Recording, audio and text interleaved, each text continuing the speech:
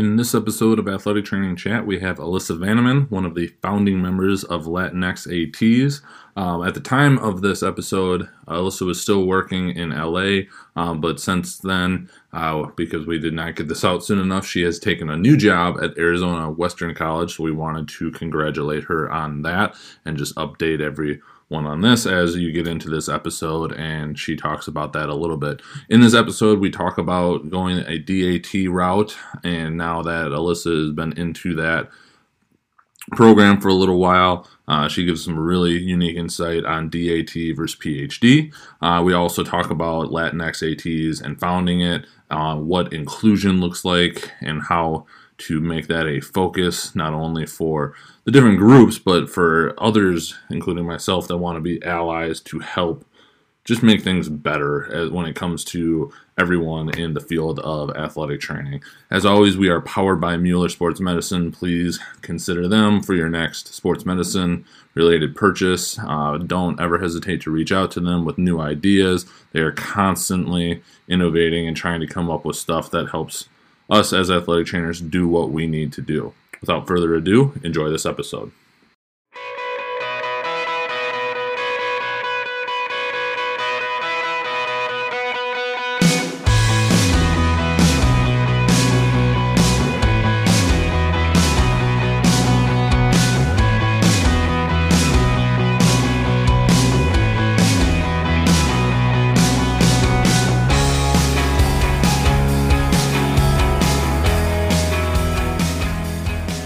Welcome to this episode of Athletic Training Chat. We are on with Alyssa Vanneman, who is out in California. Athletic trainer out there. We were just talking on, we've actually interviewed once, and we're doing this a second time through, which is going to be great. I'm looking forward to the insight here with that, is especially around the DAT and Latinx ATs, but just talking about the world of how we're still trying to figure out COVID in the early part of August. Which we also had this conversation, and when we did that now, it was well over a month ago when we did that. So how things have changed, yet not really at the same time. But without further ado, I'm going to turn it over to Alyssa to just introduce herself, and then we'll jump in talking about the DAT. And now that you're, I guess, a semester / however, a term into it, we'll just say that. Yeah. So, the relatively recent launch of Latinx ATs and everything that has gone into that. So, yeah. Awesome. Well, thank you. So my name is Alyssa Vanneman. I am currently an assistant athletic trainer over here in Southern California at Cal State LA, California State University, Los Angeles. It's part of the CSU system. And as Joel mentioned, I'm also a co-founder of Latinx ATs, which is launched recently and has been a primary focus. Like we mentioned, COVID has kind of changed things, but not really. So this has kind of been myself and our co-founders' baby over this few months period, and we've been really trying to make it a focus. What a great time for something like that to be able to pull focus to it. That's fantastic. Thank you. So going back, some of the questions we talked about before, but still very pertinent. You work as an athletic trainer at university, which is its own bear of it's its own monster right there. Yep. And then also doing a little bit of per diem work, on call as needed type stuff that we talked about. But deciding to go back to be a doctoral student.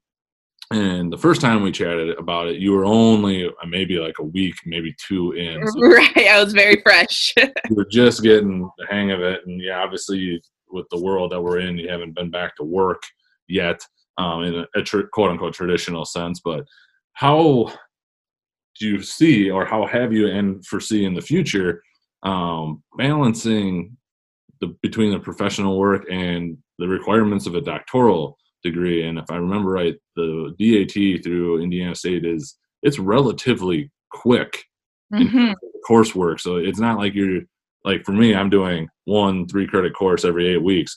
plenty for me to handle it, but it's going to take me 4+ years to get through everything. Right. Not the case with you. So how have you found balancing all of that? Right. So, like you said, the ISU DAT program, it's in a unique setup in the fact that we get done in 2 years. Right. With that, you are signing up for an extensive course load to get through your classes in that amount of time. So we don't take summers off. So we have summer courses that are required full time, and you're required to be full time for your rest of the time in the DAT. So over the summer, I did take 8 units, or actually 8 or 9. Yeah, 8 or 9. See, they all mush together. I did take 3 classes. And so that was considered full-time during the summer, and we got it done in 8 weeks. So it is very extensive, but one thing that I did have to learn is how to manage my time. And that is something that is so stressed in the DAT program, not just for your time in the DAT, but for after as well, too. For me, going into the doctoral program, it was very important that I not stop learning. Once I was done with my DAT, I wanted to go on and continue learning and continue being involved with anything or with everything else that I was interested in. And with that comes time management. So it starts in the DAT, and hopefully you develop that healthy habit of managing your time efficiently, and then you can take that out of the DAT. But yeah, it's not for the faint of heart, but the reward at the end is definitely worth it. And getting through that first semester and kind of getting my toes wet, I feel like now I'm able to tread water, and then we can kind of start getting onto Michael Phelps status, each kind of semester getting more and more adjusted to what the coursework is. So a lot of options out there when it comes to doctoral stuff. I was just having this conversation with one of your other co-founders who just recently finished their DAT. Yes. Obviously, between Indiana State and AT still is very big. Out there with the DAT, and then obviously there's PhD programs for about anything that you'd want to do. Right. What drove you to go back and get your doctoral degree? And then kind of part B of that is why looking at a doctorate in athletic training versus the quote unquote traditional, PhD or EDD type of education. Right. So I actually finished my master's degree in May of 2020. So right in the heat of the pandemic. Nope. And then started my doctoral program in June. So I had like a 2-week break, and then I jumped right into it.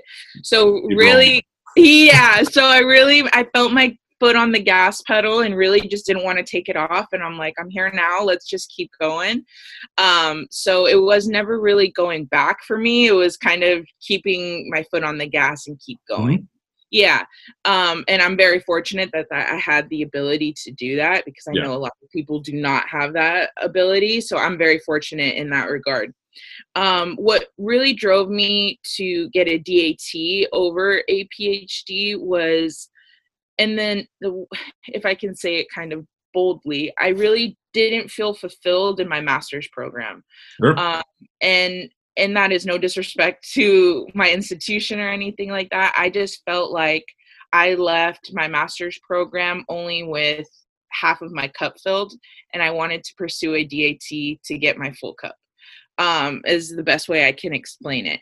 I felt like I got some knowledge in my master's degree, but it wasn't really making me a better clinician. It was making me a better researcher. It was making me a better scholar, no doubt, but I wanted to be a better clinician, a better athletic trainer, a better person to serve patients.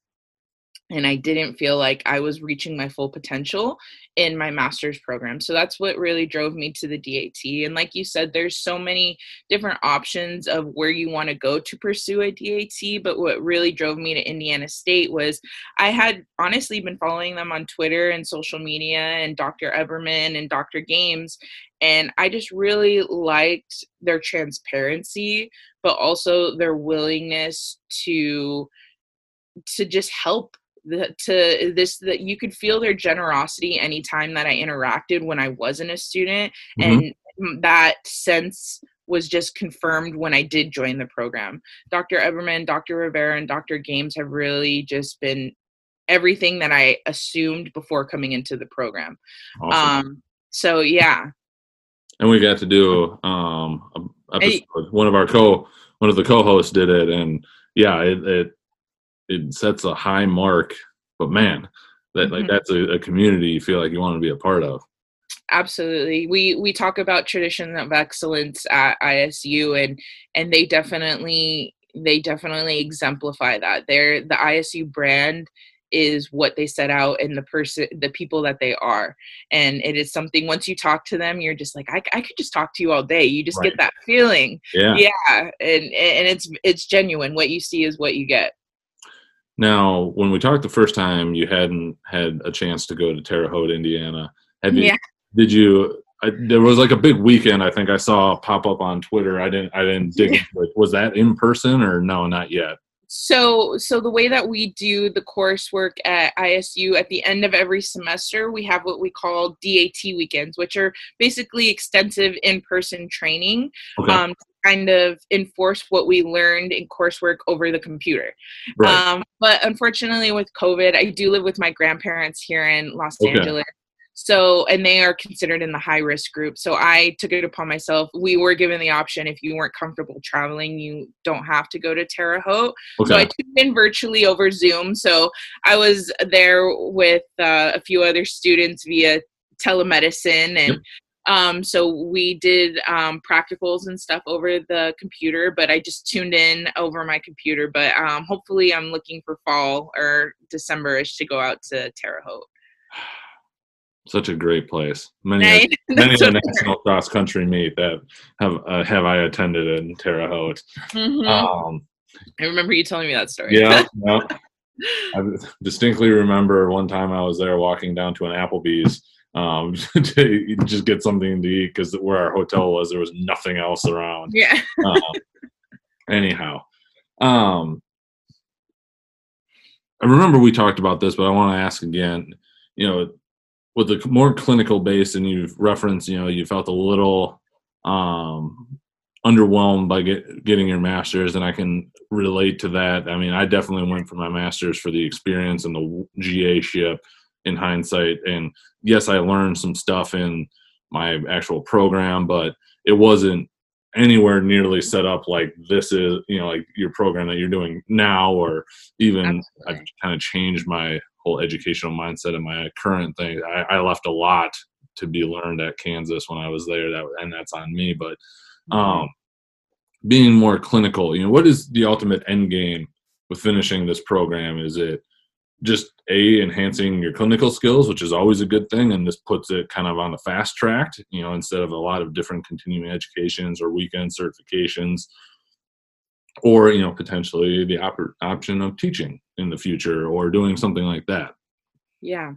So one thing that I was told, even when interviewing for the DAT, was you're going to have these set expectations coming in, and they're going to totally change because of the experiences that you're exposed to while in the DAT. So when I initially joined the DAT before my first semester, it was to become a better clinician and then to eventually later down the line become a head athletic trainer at an institution, at a collegiate institution. Those were my goals.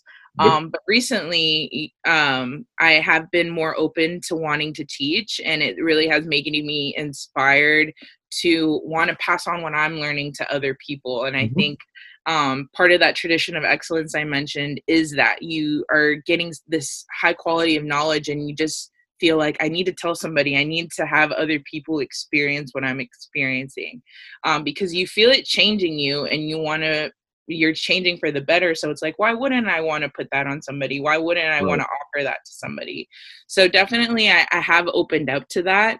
But I watch, we're probably going to talk again next semester, and I'm going to be like, you know what? I kind of want to explore this now too. So I'm very fortunate that I'm in a place in my life that I am open to different opportunities and open to that. Right. And I do acknowledge that I'm very lucky in that aspect. So that's kind of where I'm at right now.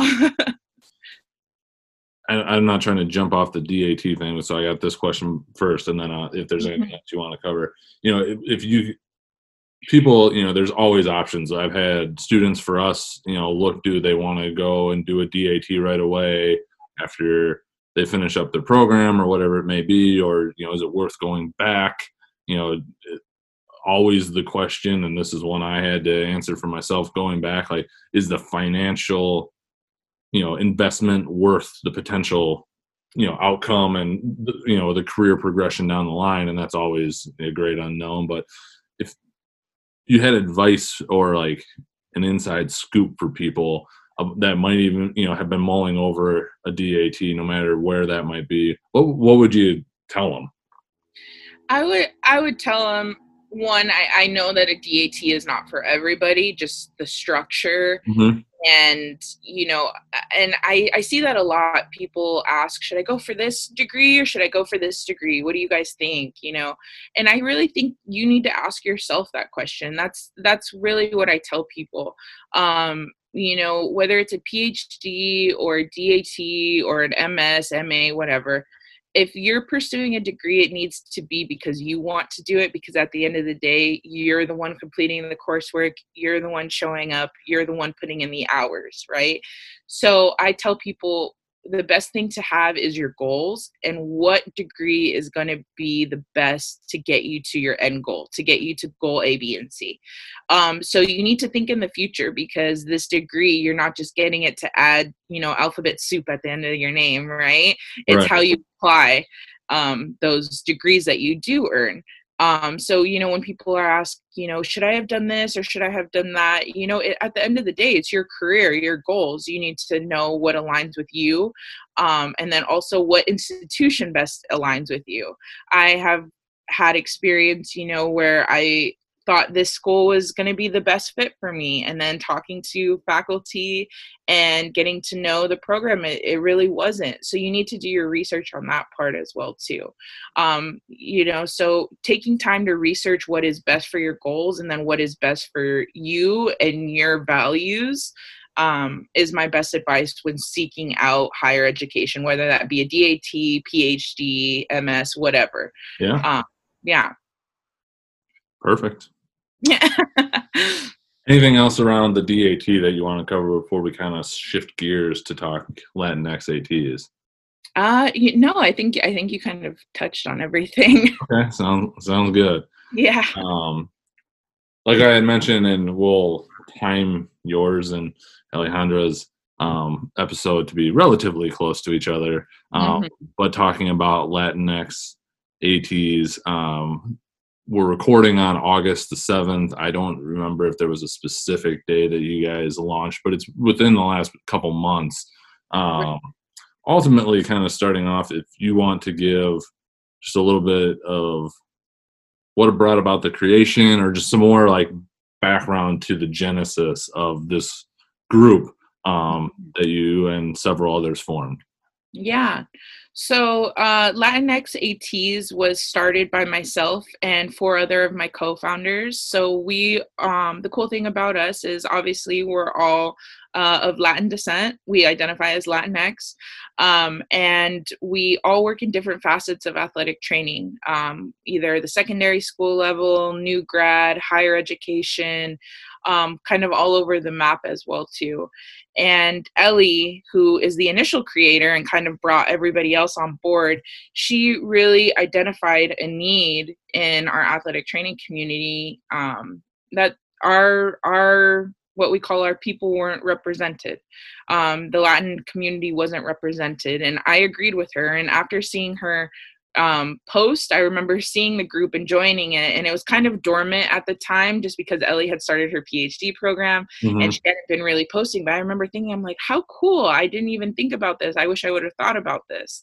And as COVID happened and Ellie started kind of having more downtime and was able to post more and more, myself, Alejandra, Oscar, and Javi, we kind of reached out and we're like, hey, like, if you need help getting this project off the ground, we definitely see a need for it, and we're here to help you any way we can. And Ellie, being the person she is, she was so open and welcoming and brought us all on board and kind of connected us. And we kind of hopped on and we met over Zoom over this whole COVID thing. And we kind of sat down and like, okay, what do we want to see this, what do we want to see this association or group take off and be, and what do we want it to be for people? And that's kind of where we came for now. So thank you for the synopsis, and this is one I actually didn't ask on the other one, but I think might be worth the clarification. I know for me personally, but I'm assuming other people. So, like the definition of Latinx in identifying in that way versus just identifying as Hispanic, or the different. I am completely ignorant on this, so this would be great for me. Just the definition of that and how different people might identify as different things, and why, I guess ultimately why you guys went with Latinx instead of, another name for the group. Right. So first of all, you're not the first person to have these questions, which just kind of reaffirms why this needs to be here, right? Sure. Absolutely. And this is, if you do follow us on Latinx ATs, you notice a lot of our content is educational, just because a lot of people just don't know, and that's okay. And that is okay. I would rather somebody ask with the intention of learning than assume and, not want to learn at all. So the difference between Latin and Hispanic, or Latinx and Hispanic, Hispanics refers to language, as Latinx or Latino or Latina refers to where the person is from. Okay. So Hispanic is usually derived from a term that means that the person speaks Spanish, and why you don't want to identify, or why you don't want people to, or why you don't want to call somebody who is Latinx Hispanic is assuming that that person speaks Spanish. Sure. When there are definitely other countries included in Latin America that don't identify as Spanish as their native language. Got it. So yeah, so the best way I like to tell people is Hispanic is language, whereas Latin is like origin, where the person is from and their ethnicity. That clears it up. Yeah. A lot, and it is very helpful. Honestly, had assumed it was something involving that Hispanic may be trying to label or pigeonhole people that it shouldn't have, but thank you. Yeah, and the cool thing about Latinx is if you came to any one of the founders and asked these questions, you would get a response like this. It's never coming from a guarded place of, well, you should have known that. Right. Because people don't know, and we want people to ask questions, because that's how people become educated, and that's how you make change. Absolutely. So the next question I had on it is about the most loaded question I probably could ask. So good for me on that. But with the group being formed, and just looking across, Alejandra listed out some statistics within the ATA specifically, and just the demographics of it. What do you personally and as the group feel like needs to be done to help with diversity and ultimately with that inclusion, which Alejandra also did a great job defining. So please refer back to that, and plus also we'll take your definition of that as well. So yeah, I guess broadly first, what needs to be done, what needs to improve from kind of a macro level that you see? Right. So I will speak for myself first. I do not personally feel, as a Latin person and in the field of athletic training, that we are represented very, very much, if any, to be honest. And that is why this group was formed, because we wanted to give a voice to what we know other members were feeling at the time. All of the other members within Latinx and the other co-founders, we all agree that this group was to educate our allies and to bring representation to a group that we didn't feel had the voice it deserved. So as far as changing on a macro level, we definitely want to get more involved with EDAC, and I think we can really make a change going forward. When we had our first Latinx meeting, it was really encouraging to see so many different EDAC members on there willing to partner up and willing to hear what we had to say as well too. So I'm hoping, to grow our partnership with EDAC. I think that's something that I would look forward to in the future. And then also, I know that, excuse me, that Alejandra is really good at analyzing the statistics, and I wish I was as good as her. I think those statistics need to be well known in the athletic training community, what our member statistics are, so we can analyze and make sure that all different statistical cultures are represented better. So as changing on a macro sense, what I know myself and the other co-founders of Latinx ATs would love to see is more partnership and involvement with Latinx ATs and EDAC.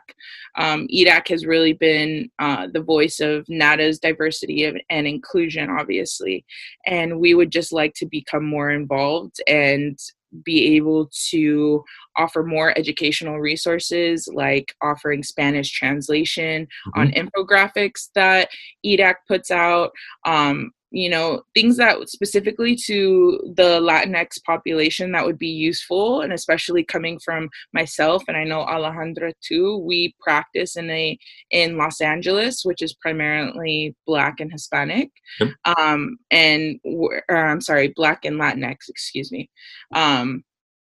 And things like Spanish translations, things about relating to patients in those populations would be very useful to clinicians in that base, not only to relate to people who are of Latinx descent, but also to clinicians and also peers that are just Latinx. And like you said, you said ignorant, but you're not ignorant, you're curious, and you want to be more educated, and that's I think is amazing. And as far as diversity and inclusion, I think a big part of inclusion is including allies in our mission and goal. Without allies vocalizing our message and aligning with our views and our message, it can't reach other demographics, if that makes sense.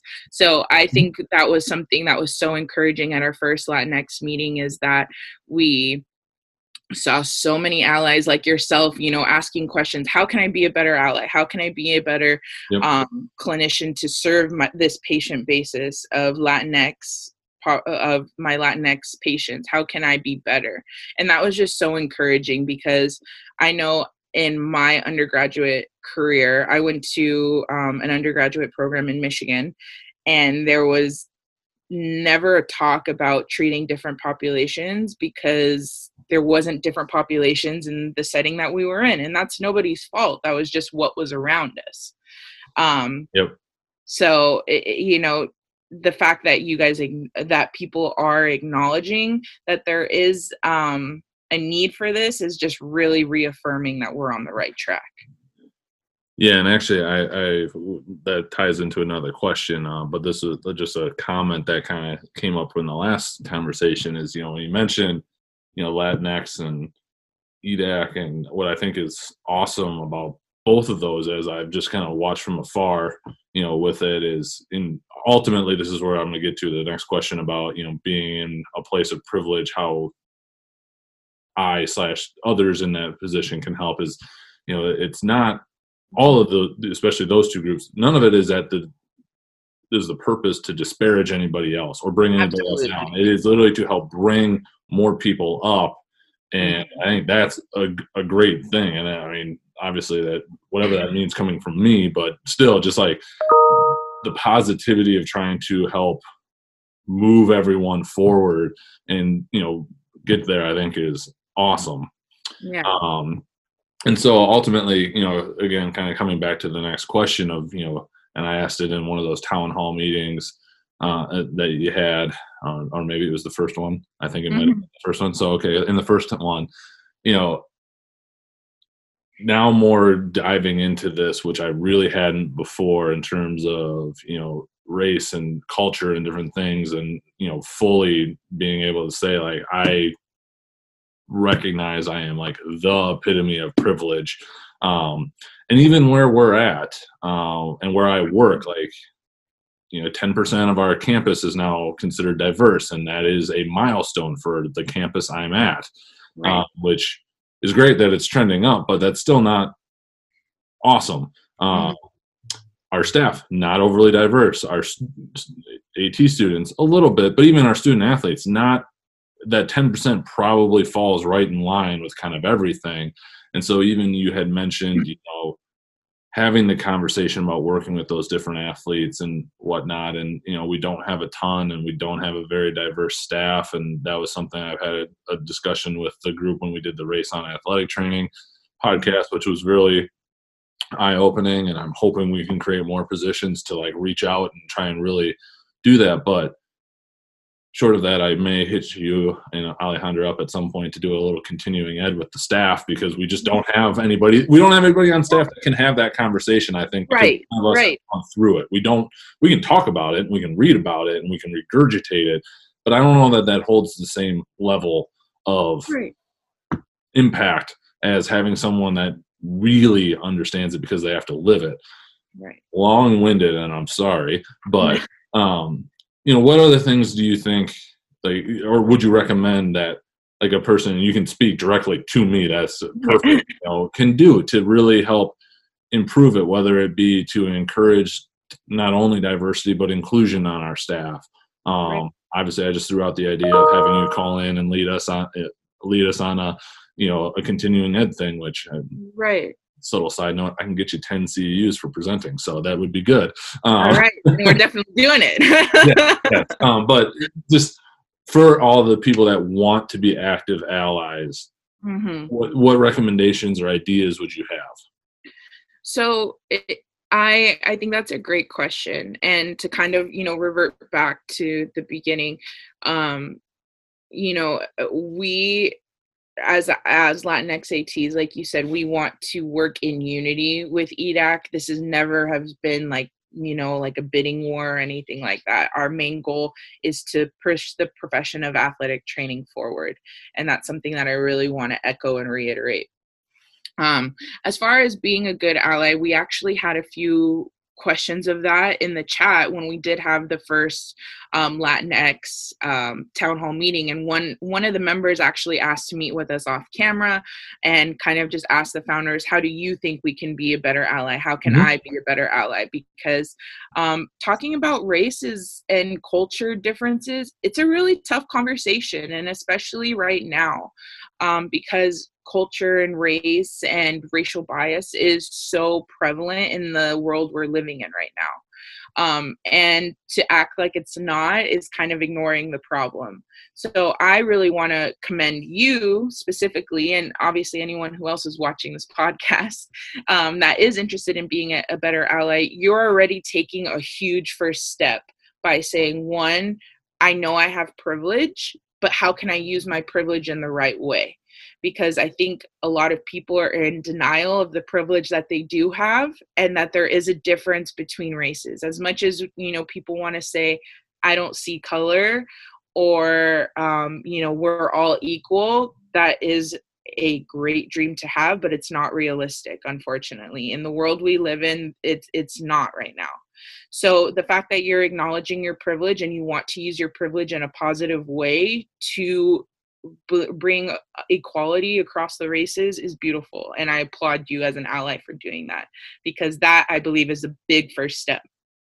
The second thing I can really echo is speaking up. So it's one thing for you to be and I'm just using you because you're right here. Oh, that's perfect. Like I said, feel free to just talk to me. Yeah, it is one thing for say, yeah, I want to be an ally. I want to be an ally. I support people. That's great. Mm-hmm. But now making sure that your actions are backing up what you say. Yep. So I have seen people, you know, I'm not racist, or I want to be an ally, but they don't shut down racist behavior that is going on in their presence. whether that be colorism, whether that be microaggressions or micro insults. Yep. So I always ask the question, are you really wanting to be an ally, or are you just wanting to say that? So I always tell people, to be the best ally you can be, you have to align your actions and your thought process with that statement. You can't just say it. You got to live it, and you got to do it. Because it's one thing for me as a person who identifies as Latinx to say, you can't say that to a Latinx person, but it comes from a different place and is powerful from somebody who isn't of the same descent speaking up and saying, yeah, you really can't say that.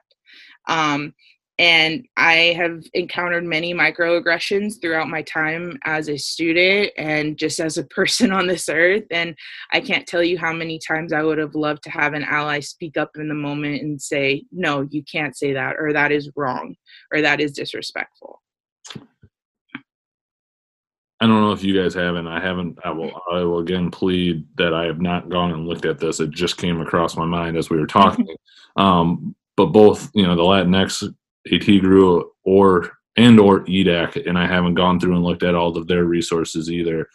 Is that something that you are aware of that people have put together in terms of like identifying those things as an ally?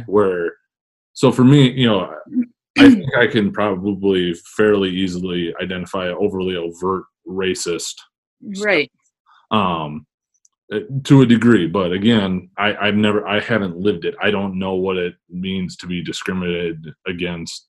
I could try and dig into that, and I don't. I mean, my closest experience to being just like the outsider or different is a couple trips over to India where I stuck out like a sore thumb. But again, I was invited over, so I had people that wanted to be around me, which was a great feeling, right. But is that something, if you guys haven't done, maybe I think would be extremely valuable from multiple different cultures, from Latinx or African American, where it's just like here, I what you see and feel and have experienced as a microaggression, I may not be able to recognize because it just isn't in my wheelhouse. But if I had something that could be like, hey, this is a thing that I can reference and be like, now I'm aware of it to identify it. A, do you know of any resources like that? Or B, would you guys be willing to kind of maybe potentially collaborate? Because I think that would be, from what I gathered, even in that town hall, a lot of what allies are looking for is like as much of like a blueprint or, like a roadmap of what we could do. I would personally find extremely helpful because I think that would make, I don't want to say easier, but more recognizable for me to sit there and be like, nope, that's not, hold on now. I don't know, thoughts on that now that I, again, just rambled for a while. Right. No. So actually, I'm really glad that you brought it up because Latinx ATs, we really want to pump out educational content, especially for our allies. So if you actually head over to excuse me, any of our social medias, we have definitions of microaggressions, posts on colorism, relevant topics to our community. And they don't apply just to the Latinx community. Like you said, the Latinx community is not the only one facing these struggles. Absolutely. So the post that we put out, and I don't know on EDAC's end, I can only speak to what Latinx, what we're doing. We definitely have a lot of things in the works right now. One of the projects that I'm working on is turning our social media posts into infographics. So clinicians perfect page of that we could even post would be unbelievable. I know it's hard to condense it to a page, but that's what I'm envisioning of like. Exactly. So us as athletic trainers, we love the infographics, right? The one pagers and all about posters and hanging them. Yeah. Absolutely. Yes. I'm all about the shorthand. Let's get straight to the point. Yes. So that's one of the big things that we're working on specifically is making our Instagram posts into infographics that people can print and have them in their clinic and that are available to them. And everything that we use, we have sources resources to back them up too. So they are Yeah. educational material, that we want to, stress that too. So that you can hang in your clinic and you have easy reference to as well too. So yeah, so that's something to look forward to on Latinx's part. And I'm sure EDAC has some great resources on their website as well too.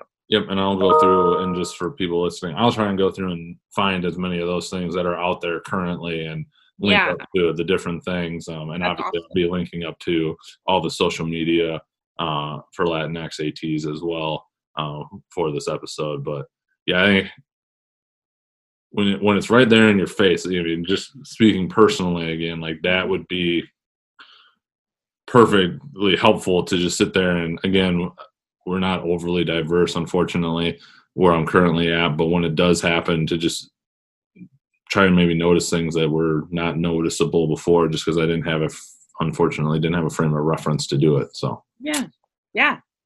what else about Latinx ATs would you like to talk about? I feel like we've got a really good kind of overview of it, but anything else specifically?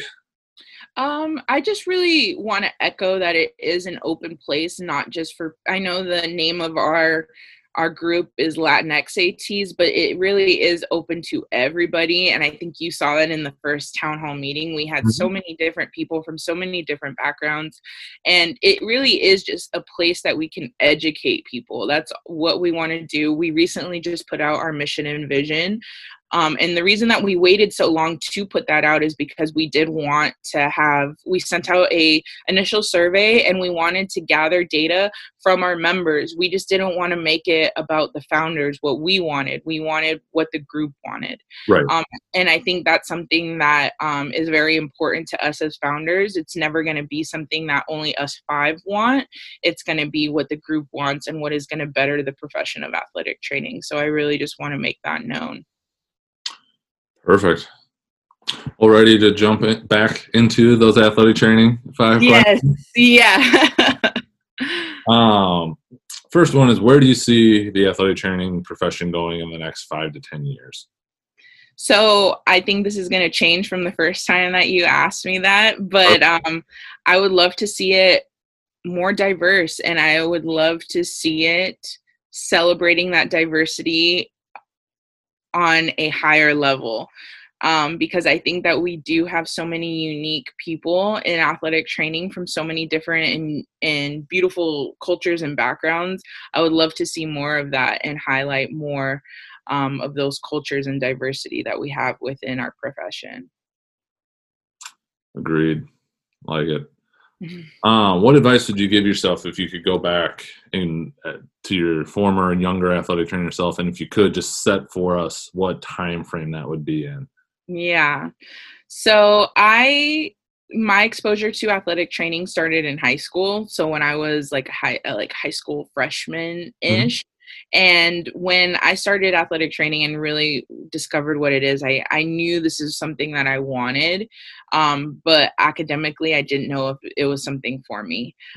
So a little personal story is I barely graduated high school. I graduated with a 1.9 GPA. And there was times where I thought that was all that was in my cards. I didn't think that I was honestly capable of much else, until I got to junior college and I really started learning about kinesiology and the body, and I fell in love, and I have what I call my aha moment. I'm like, this is what I'm supposed to be learning. This is what I need to be.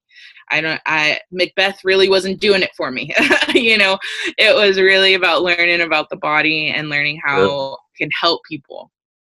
And so the one thing I would tell my younger self is just hold on a few more years. I know you love athletic training and you don't see yourself as much of a student, but just hold on. You're going to have your aha moment and it's going to be amazing. And you're going to feel like this is where I'm supposed to be for the rest of my life. And once that aha moment happens, it's just going to be amazing. So if you would have told 16-year-old me who barely graduated high school that I would be pursuing a doctorate, I'd be like, you're crazy. You're crazy. I don't know what's in your water, but it's obviously affecting you. But I really want to echo that to any students who are listening right now. It might be hard and you might have to repeat a class or two, but that doesn't change that if this is really your mission, this is really your passion is going to take you to such great heights that you just don't know yet. And just because you don't know yet doesn't mean you're lost. Doesn't mean that you're not worthy of getting there. It just hasn't happened yet. So I like that one. What has been the most influential resource that you have found in your career? Oh man, that's a good one. Honestly, my colleagues. And the one blessing about this pandemic is because we've had to revert to technology that I've been able to grow my connections via social media, via Zoom or Discord or Facebook or what have you. It has really given me a chance to reach out to different AT colleagues from all over the globe and just build my connections. But I love getting to meet people, and like you, because I know that's why you started this podcast, is because you like hearing people's stories and how you can, relate to them. And I'm the same way. And I think our colleagues are a great resource and an underutilized tool sometimes. So I'm very grateful for the pandemic in that sense, because I feel like it has given me more of an appreciation for my colleagues and my virtual colleagues, because they expand my thinking every day. I'm actually really curious. I think, NATA is all, people are getting together and chatting and, all that stuff. But I think next year is going to be like that to a whole other level, because again, all the things you referenced, now nobody else really, nobody had other things to do, so it's conversations on Twitter. You mentioned Discord and all the different things that are going on with that one. I mean, the interaction, and same thing with me. We're gonna see if NATA happens. We'll see what the world. Fingers crossed. I even joked about hopefully Mueller will be in on this too. Shout out to them.